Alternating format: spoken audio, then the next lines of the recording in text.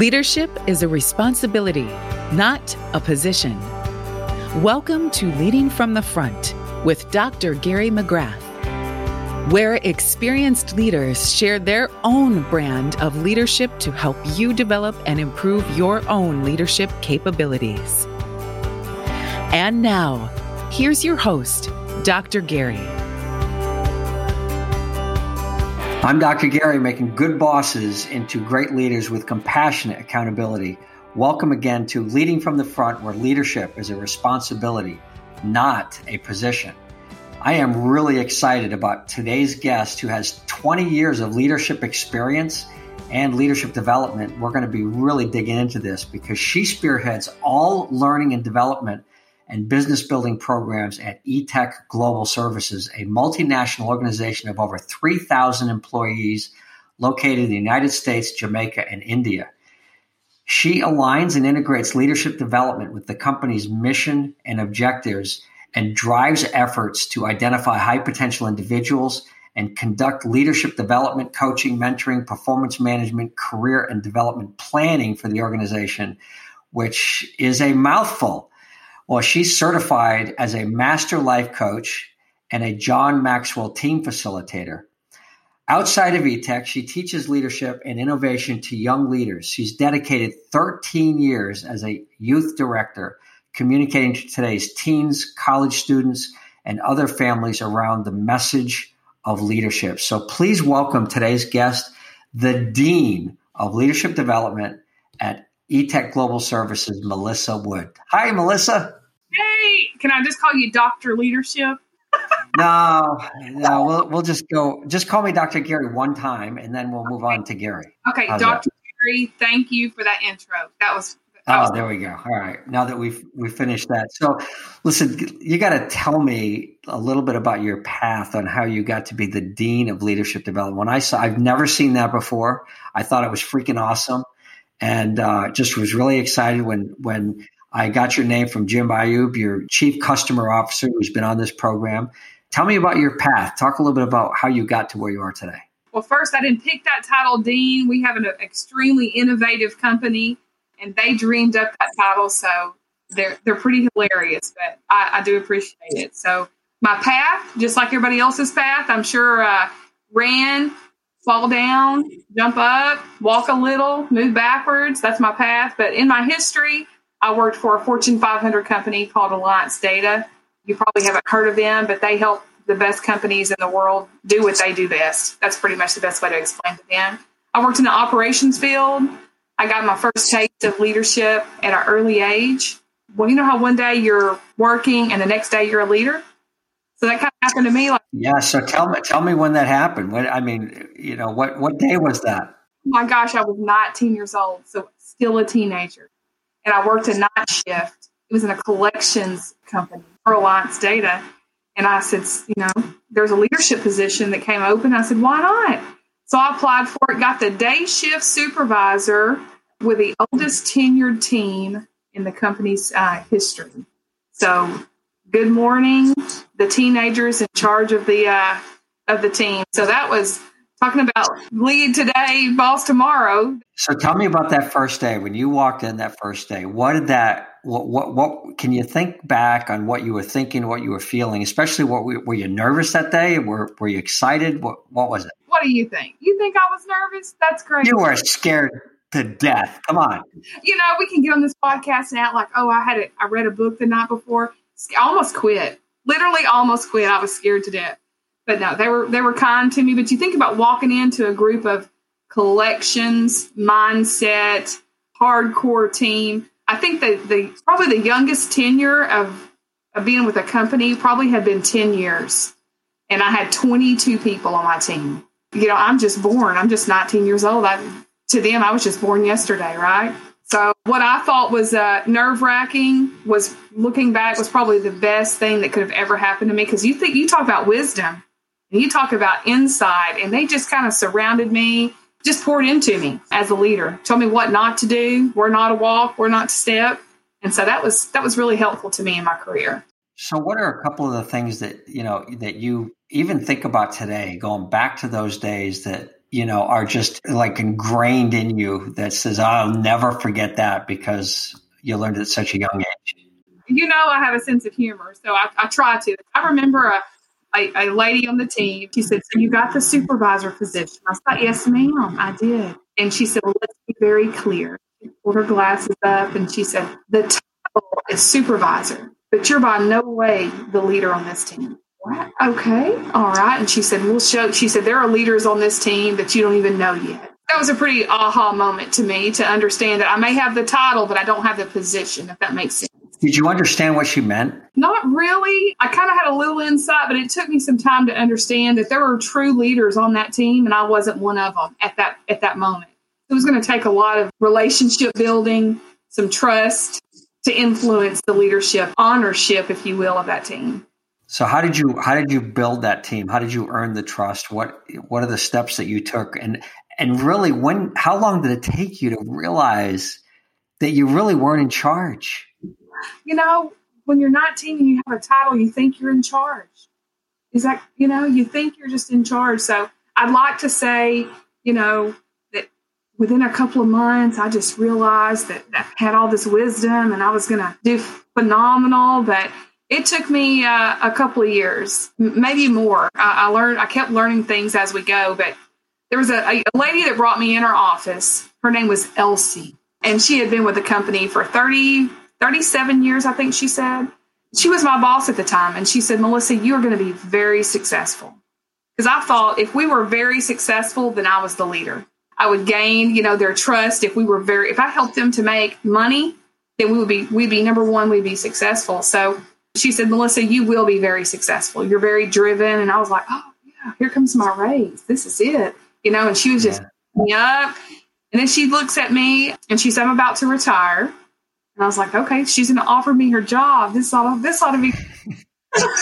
So she said, "You're going to be really successful." And she said, I have a yield sign for you." And I said, "A yield sign?" And she actually held up a picture of a yield sign. And that was important to me, being a visual learner at the time. And she said, "At the end of this journey, wherever that may be, it's not a question if you're going to be successful. It's when you look back, how many dead bodies are you going to see?" And I was like, "What is she talking about?" And then it really made sense to me that, although I was really being successful and really I was trying to plunge forward to be a success, and I wasn't paying attention to the chaos I left behind me. When she meant by dead bodies, obviously she just meant relationships in the way. So I think at that moment, that was a good turning point for me. An aha moment is who I was becoming is not who I really wanted to be. If that makes any sense. And I really didn't want to be that person. So it helped me to refocus, if you will, get my priorities in order. Yeah, you weren't doing as well as you thought you were doing, right? Yeah, absolutely. That's everybody's story, I'm sure. Especially when we're young. I mean, you're working hard, you're doing things. And when you said it took me, a couple of years, well, maybe longer, I tell people this all the time. I said, without any kind of leadership development, which you and I are going to talk about here in a minute, it takes 5 to 10 years to become mediocre. Yeah, even if that for sure, right? Because we're still journey, and everybody's journey just depends. Yeah. Okay. So where did you go from there? You were a supervisor. You thought you were going to get the promotion. Doggone it. It just didn't happen. And so where did you go from there? You made me go back quite a few years. We won't talk about my age. That'll be on the next podcast. Where I went from there, I tried to be successful still at every leadership position that I had. Really started getting curious into learning about how to invest into others. That became really important to me, is how to invest in others. And, I can't really say too much about Alliance Data. They were a phenomenal company, and they just saw something in me that I didn't see in myself. And they just took me under their wing and started teaching me about leadership development. And it was just intriguing to me about how when you add values to others, that's really the legacy that you want to leave. So they just started pouring into me in operations field from a human resource. They took me in their management intern program and just started pouring into me a lot of education. I probably went to, Gary, you and I, we offer all these workshops, right? And back in the day, we would go to all these Fred Fryer skill path, everything that you could think of. And I think I kept a tablet at one time. I probably had over 1,000 workshops. I just could not get enough of this stuff. I was just intrigued by just the communication strategies and the conflict strategies and how to hold people accountable and how to do it with a heart and mind balance, those things. So that led me to being with that company for 14 years. I stayed with that company. And then I had a wonderful opportunity to semi-retire at home and start doing a lot of my teen leadership development through the youth. Been doing that for years as well. And then I met this wonderful man named Matt Rocco. And I was not interested in working anywhere full-time for sure. Had made a commitment to my husband to stay here as our kids graduated through high school. And so I talked to Matt. Someone matched us up, and they said, just sit down and talk to him. So I sat down and talked to him, and he started telling me about the servant leadership mindset that he had for this company called Etech. And he also told me about these character commitments. And Gary, it was pretty cool. He had them handwritten down. You know how I am about handwriting. So he had these character commitments handwritten on a sheet, and he said, I want to infuse the leadership in this company with character. And I need some help. And I said, hey, I'll help you for about a year. I can help you get a program together for about a year. Came home, talked to my husband, said it's not going to be a ton of work, and I'll just do it for a year. And I think I just celebrated 13 years with this company, having a absolute blast. So that's where I am today. And I'm still on this outside of Etech. I use those same principles and philosophies with 7th through 12th graders and all the way through their college students. I'm able to invest in them and pour into them some of the greatest leadership qualities that I've learned over the years.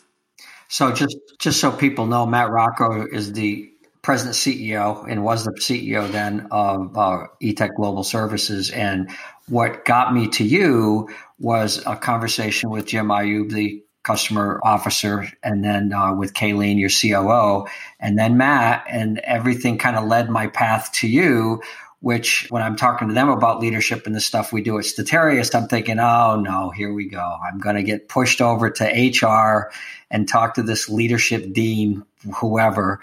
And the conversation that you and I had was such a joy, because you and I started talking about this passion that we have for leadership. And, you know, what you said, this curiosity of how to invest in others, that's the phrase that you used. And then I'm assuming that this curiosity then morphed into a really clear understanding of your philosophy around leadership and leadership development. And well, you and I ended up, I think, having to stop talking when it got dark out. And our philosophies about leadership. Talk to me a little bit about what you've done at Etech to support the culture, because what I've been so impressed with the culture in Matt's vision of that, and how you as a leadership team have invested in your people to create a culture of character that Matt started with, and how you help do that. I think the reason why you and I had so much fun is I don't know any other way but to say it.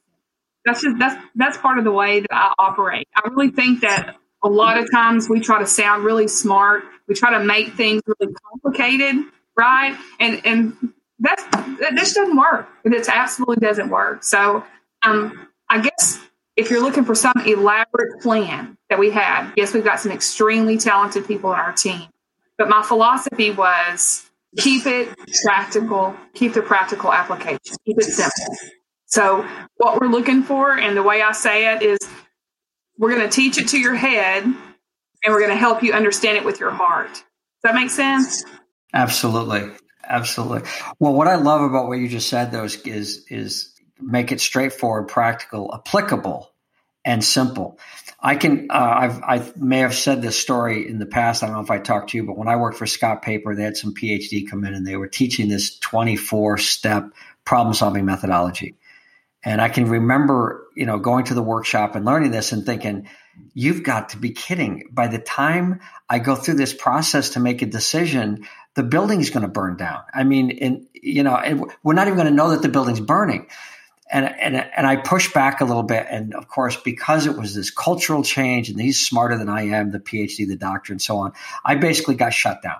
Okay. So by the way, 3 years after I left Scott Paper, they got sold to Kimberly-Clark and they were in a lot of trouble. And I think it was because they had this very complicated 24-step decision-making model. Because I will tell you, Melissa, they made great decisions.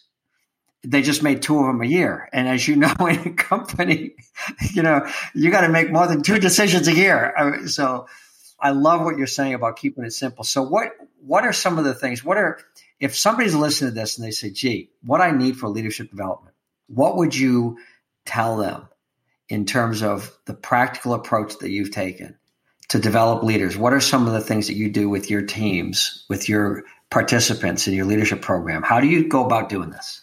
Okay, so we stood firm on the type of leadership that we wanted in our company. I think you have to be really crystal clear. I'm a country girl at heart, and I believe there's a song lyrics that say that you have to stand for something or you'll fall for anything. There's tons of leadership development programs out there, but you have to stand for something. You can't be moved by the next big shiny object. You've got to stand for something. So I think that is the key at that point, is when we say we are a servant-led company, that's our roots. That's who we are. Every decision, every program, everything that we do is based on those roots, that foundation of a servant-led company. So that's one. You need to have a foundation of what you believe in. And then you have to have some practical application of what does that look like? What does it look like to be a servant-led company? See, it's that simple. What do we stand for? What's it look like? So Matt had put these 12 character commitments, and people call them their values and all those great things, and they put them on the wall and send out cutesy little cards and everything. And yeah, we've done all those things, but we said, here is what humility looks like. Here's what adaptability looks like. Here's what integrity looks like. So we went through all the character commitments, and we just infused the company with those character commitments. And when you become a leader and when we say character commitments, that means I'm committed to being a servant leader through living out these character commitments. And then we teach those character commitments and what it looks like and how you apply those practically. So that's where we start. That's our foundation. You ask, what are some programs that we put together? Well, every single program that we put together, you'll get a foundation of servant leadership, and those character commitments are infused in every single thing that we do. So what we put a program together, and they're called our 5 pillars of leadership development. And we said, okay, first pillar, we got to build our bench strength, right? That's our aspiring leaders. We're going to pour into people that are not even leaders yet, right? We're going to pour into them what servant leadership is, what these character commitments look like, how they can live them out as an agent, right, as an employee. And that way it won't be strange to them when and if they become a leader. So we have a great pillar that we do for aspiring leaders. And then when we have new leader assimilation is pillar number 2, meaning when you become a leader, you pour in all sorts of training and all the things you do, Gary, and leadership development. We teach them those things as a new leader. Then you learn your compliancy things and all those great things. Then we have a coaching suite would be our 3rd pillar of education. And just probably at this point has become our most robust suite of coaching, taking people from where they are to where they want to be. Well, coaching is just, you and I have talked about this, but coaching is, to me, it's the number one interpersonal skill of leadership development. Okay, it's the number one skill. So to have it as one of your pillars makes all kinds of sense because, as we say, the principle is to learn how to ask questions, not answer questions. And then we have a model of 3 levels of questioning, problem solving, and mindset, where we get them down to the level, a simple approach that says, how can we ask questions that are holding people back? That's the deepest level of coaching, is to teach people how to ask those questions. And it's kind of fun. I'm sure you've seen this, where you take a young leader and say, you're going to learn how to coach, and they're very excited about it. And the first thing they think about is their sports coach, their volleyball coach, their football coach. And they think, I'm going to start telling you what to do. No, that's not a business coach. It's just the opposite. So I probably should have told you earlier, my ultimate dream in life was to be the first NBA basketball coach for a male's basketball team. So I find it very strange now and funny and wonderful that I get to coach, but coaching is exactly what I thought it would be, is telling people what to do than to actually bringing out the best of who they can be at this point. So I am a coach. I just didn't make it to that NBA. Never could. I couldn't slam dunk in, so whatever. Well, I can, but I need a trampoline. I'm just. I'll try that one. So what's the fourth? Yes. It's continued education. And this one's really blooming, I would say. This is where you just offer a suite of any extra development that someone may need. We do, in Etech specifically, we get at the end of each year, we say, what do we want to accomplish in 2000, in the next 5 years? And then we say, what are some leadership skills? So we keep it very simple. What are some leadership skills that we want to infuse throughout our company in the following year? And then what happens with leadership development, we come in and we make sure we're in the heartbeat of your IT team. We're in the heartbeat of your HR team. We're in the heartbeat of your operations team, your facilities team. So everything that we do, we're making sure that we're in the heartbeat of what they need. So that's what we do in continued education. And then you'll see a free-form library where people can just go out and scroll extra development so they can raise their lid. Have to show my John Maxwell when he talks about the law of the lid. We have to raise our people can come on board with that. The fifth pillar of education, I think it's our secret sauce. I'll tell you, don't tell anybody. Wait for it. Drum roll. Ready? Yeah. It's called zoned reinforcement. It's actually where we make sure what we teach is being applied. Are you serious? Really, Melissa? Are you kidding me? How much you? And this is something that you and I. This is something. Reinforcement is something you and I talked about. This is the most challenging thing for most training development organizations. To reinforce this, to keep it going. And you've got some really cool ideas on what you do to get people to apply and reinforce what they're taught. How do you do that? Well, or do you not want to? Is this like intellectual property? You can't. I'll give you one that's working really well. It's called HIT session, HIIT. When you were working out, you did those high intensity impact training sessions where you're on the treadmill, So what we'll do is if we're going to focus, we're going to do a zone reinforcement on a specific area of coaching, maybe setting expectations. Then we'll come in and we'll do HIT sessions just on those setting expectations of coaching. And we'll just go in and we'll just make sure we're in the heartbeat of every leader in that company for that quarter or that month or whatever we've agreed to do, doing zone reinforcement HIT sessions over that particular topic. And then in those HIT sessions, just not us, professoring it up. It's us giving scenario-based training, case studies, them do it, those types of things. So you just show up at the call center one day and say, all right, everybody, it's like the SWAT team swings in and it's a hit team. You don't even let them know you're coming, right? I love it. We wear all black. It's really cool. It's really cool.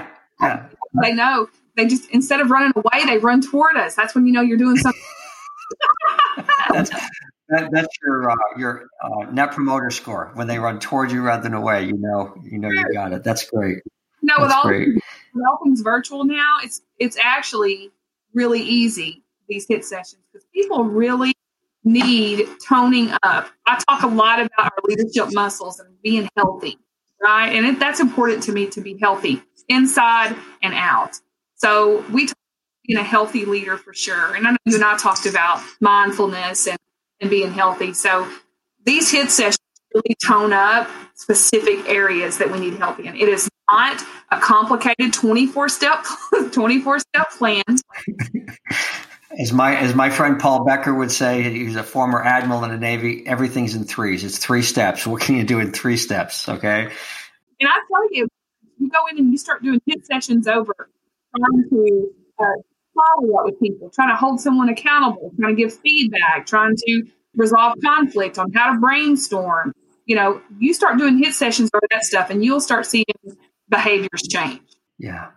Well, one of the things that we talked about one of the things that we do is we have people write stories between their training sessions in this leadership program. And you and I talked about this, and you gave me an idea, and you said, well, one of the things that we do is we have people submit a video, and they tell a story in the video of how they've applied some of this, which I thought was such a cool idea, because somebody can do that in a couple of minutes. It doesn't take them a lot of time.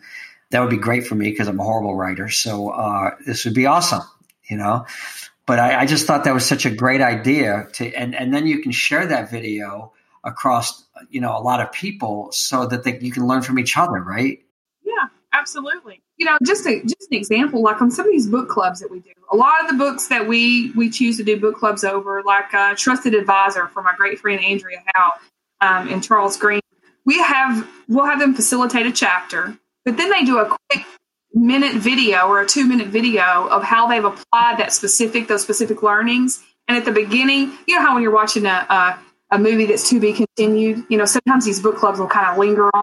So we'll show those videos at the beginning of the next book club to see that not only did we read it, here's what we did with the practical application. And you're right, they can go back and archive those videos, remind themselves, send it to friends and family, those types of things. So the video works really well for all of us. Yeah. It's kind of, you're reminding me at the next show, it's kind of a recap. Here's what's happened so far, right? And we'll go to the next thing. So where do you go from here? I mean, so you've got these pillars and you've got this stuff going, and I want to argue with you about something because I know and understand what you mean by servant leadership, and I understand the intention. And you and I might have talked about this. I don't remember, but I talk to people about this. This is such a cliche in a lot of ways, a servant leadership. However, I don't want to diminish what you and Rocco and or Matt Rocco and the rest of the leadership team have done in the intention of servant leadership. But I want to also clarify, because I tell people it's not servant leadership, it's service leadership, because a servant can be viewed as somebody that would do something for you that you don't necessarily need. And a leader should never do to somebody for something they don't necessarily need. Should always let people live up to the level of competency so that they can move from there and get better. Because when we do something for somebody that they can do for themselves, we're actually demeaning them. So what are your thoughts about that? If I were to challenge you and say, I think it should be service leadership, not servant leadership, then what are your thoughts?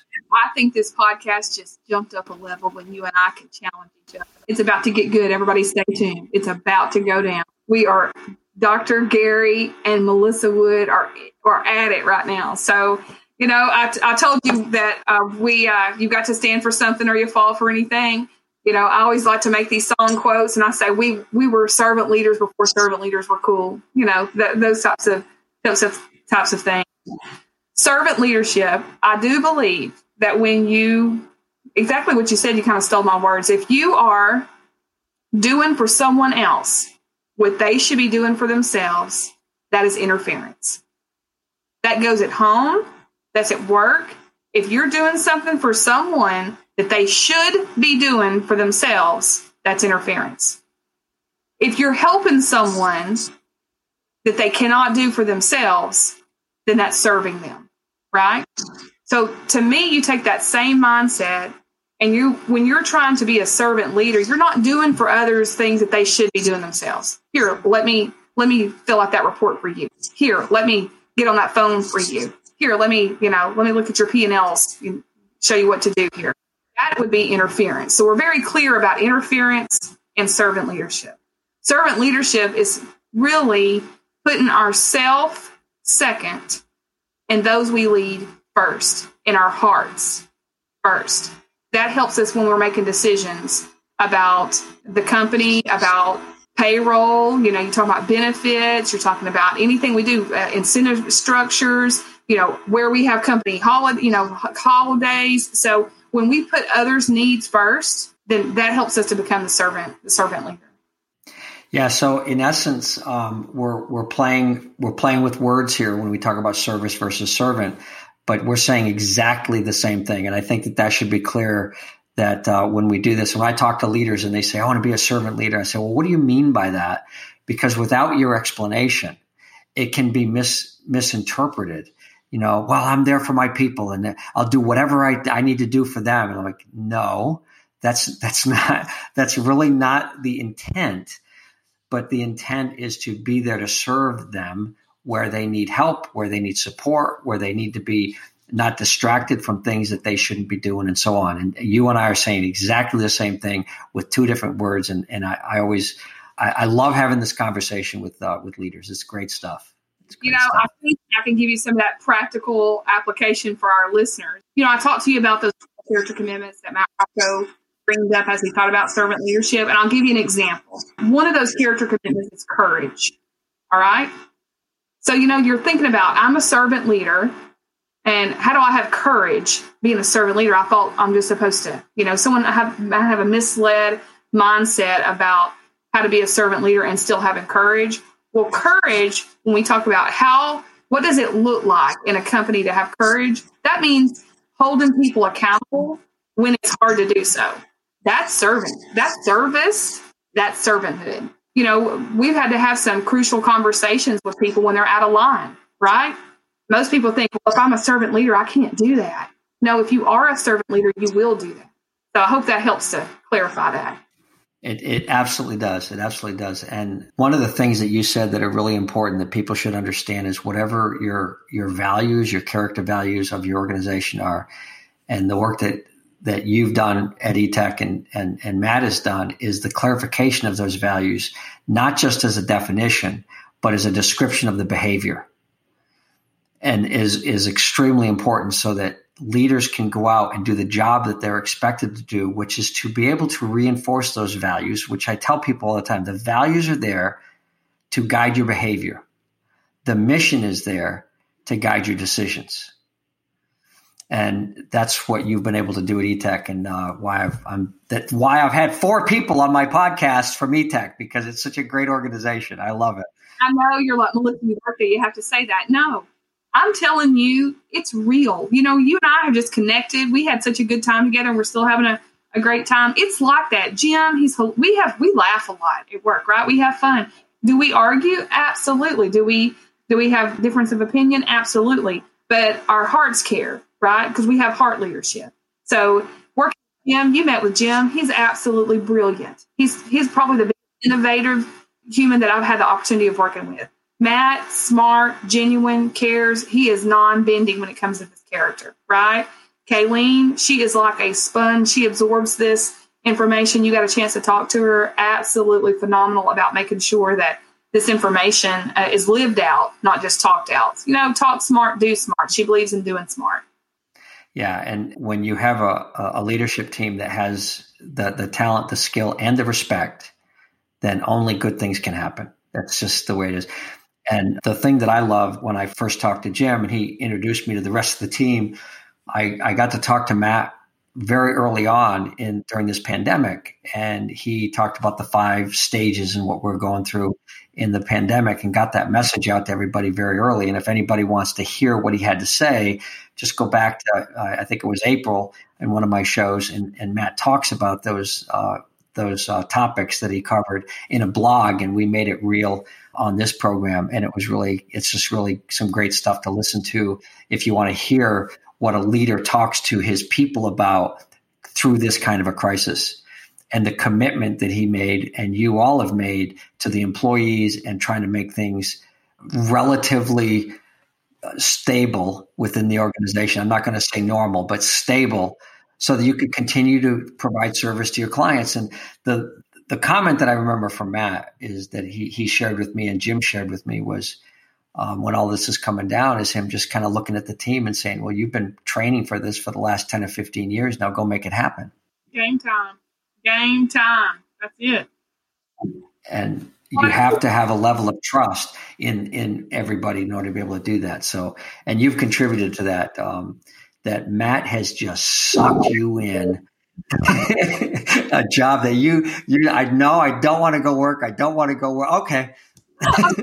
Okay, I'll come. No, it's been a great ride. I'm thoroughly enjoying what we're doing here. And going back to when this pandemic struck, the biggest mistake we could make is being silent, right? So, getting our face out there to our team, encouraging them that we don't know what's going to happen, but we know what we're going to do. We've been trained for this. This is what we do, right? We're in shape. We have leadership muscles in shape, and we're gonna put this stuff to action. So, Melissa, I've got to ask you my favorite and final question. What? And you may know what that is. If you could write back to that 19-year-old that you started with and talking, and you could write her a letter and tell her a few pieces of wisdom that you've learned over the last, 10 or 12 years, what would you have written to that young woman that might give some advice to other young people today that help them on their leadership journey? It's a really challenging question. I love to write letters, right? I think that's important to sit down and handwrite a letter. So I try to give it a shot to myself, just kind of write myself a letter. And then I started holding true to my simplicity. I would say, number one, first and foremost, that you are the light and the salt of the earth. Meaning when people are encountering you, they need to see what you believe through your actions. So I write myself a letter and would say, Melissa, remember that you're the light and the salt of the earth. Let people see what you believe through simply by making an encounter with you. Next thing I would say is to be curious. I think that's really important, to be curious. And the third thing I would say is assume positive intent every time. Okay, that's going to help us through Thanksgiving, right? Even with our family. When someone says, nice car, assume positive intent. Assume they really mean nice car.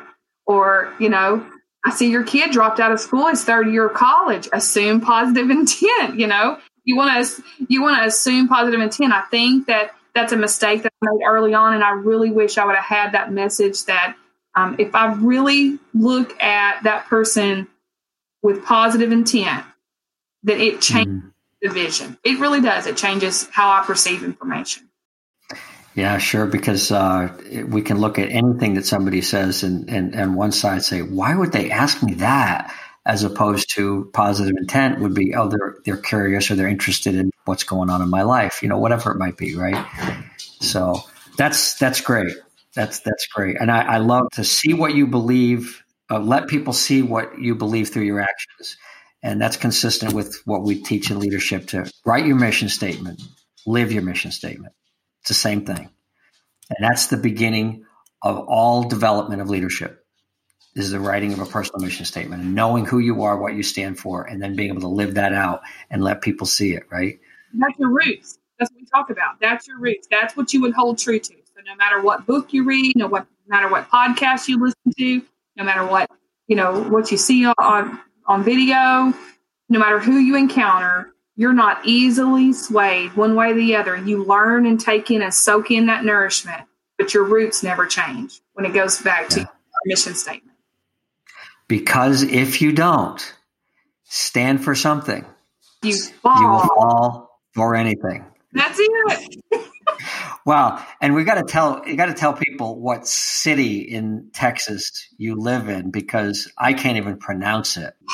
I tell you, we're supposed to be working on this, Dr. Gary. I know. So I know for you that may be listening that you're confused because I have this New York accent, right? So we are centrally located in Nacogdoches, Texas. Nacogdoches, Texas. Nacogdoches, yeah. Texas, which is claimed to be the oldest town in Texas. So there you go.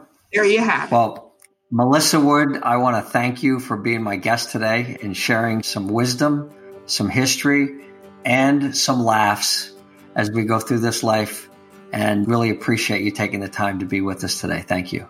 Hey, I enjoyed it. It's not our last visit, I'm sure.